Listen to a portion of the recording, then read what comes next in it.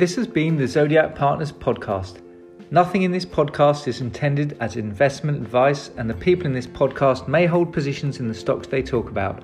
Do not buy anything based solely on a tip or recommendation. Please do your own research. Zodiac Partners is authorised and regulated by the FCA.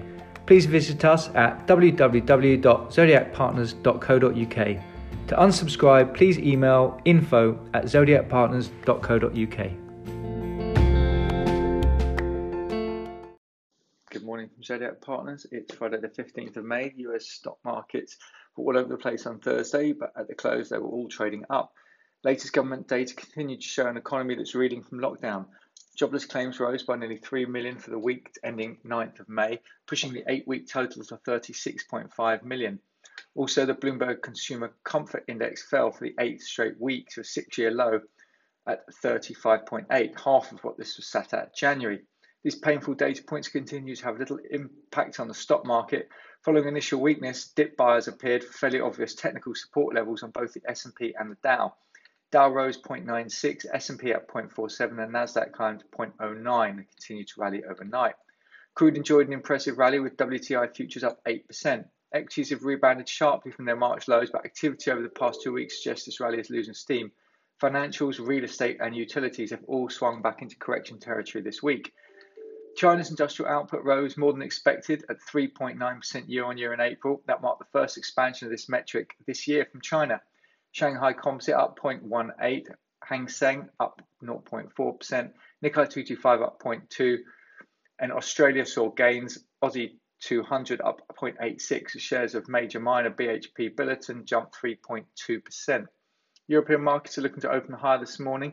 FTSE up 49 points, DAX up 110, and CAC up 35. We've got cable at 121.97, Bitcoin 9526, Brent 32.4, FTSE 59.87, gold climbing at 17.35, hopes of more policy response and negative rates, VIX at 32.6, US 10-year at 0.62. The French government has announced that there will be aid for Renault and Airbus. Finance Minister Bruno Le Maire pledged government support would arrive by the end of June. Comes after 18 billion was earmarked on Thursday for the tourism sector. BT has held talks to sell a stake of Openreach to infrastructure specialist Macquarie and an unnamed sovereign wealth fund. William Hill up 3, strong performance achieved in international markets led by growth in gaming. Having granted a waiver on their RCF for 2020 and reset for 2021, cash burn reduced by 15 million a month and liquidity in excess of 700 million. Performing ahead of initial thoughts here, positive for the stock today. Boohoo's raised £198 million, their second placing in the last 6 months. Again, a very skinny discount. The shares back at highs at £3.40. National Express, April revenues in line, down 50% on last year, performance ahead of views. With cost reduction and government support, they have generated positive EBITDA, slightly ahead of expectation. Cash flows also ahead. North American schools are starting to ease restrictions. Spain and Morocco are also relaxing, planning to start selling tickets in the UK from 1st of July. Keywords placing shares at £14.50, £100 million proceeds.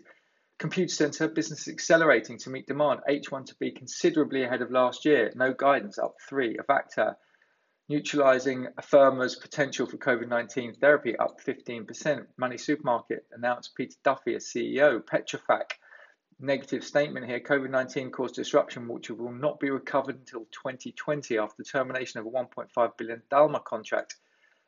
Discovery Group earnings slightly ahead. China picks up 5. EFK Diagnostics up 5%, has received additional orders for May and June totaling $9.4 million. Board expects this momentum to continue. Upgrades and downgrades. Babcock raised to equal weight at Barclays. New River Retail rated buy at Jefferies. BP cut to underweight at Morgan Stanley. And Centamin's cut to hold at Panmure Gordon.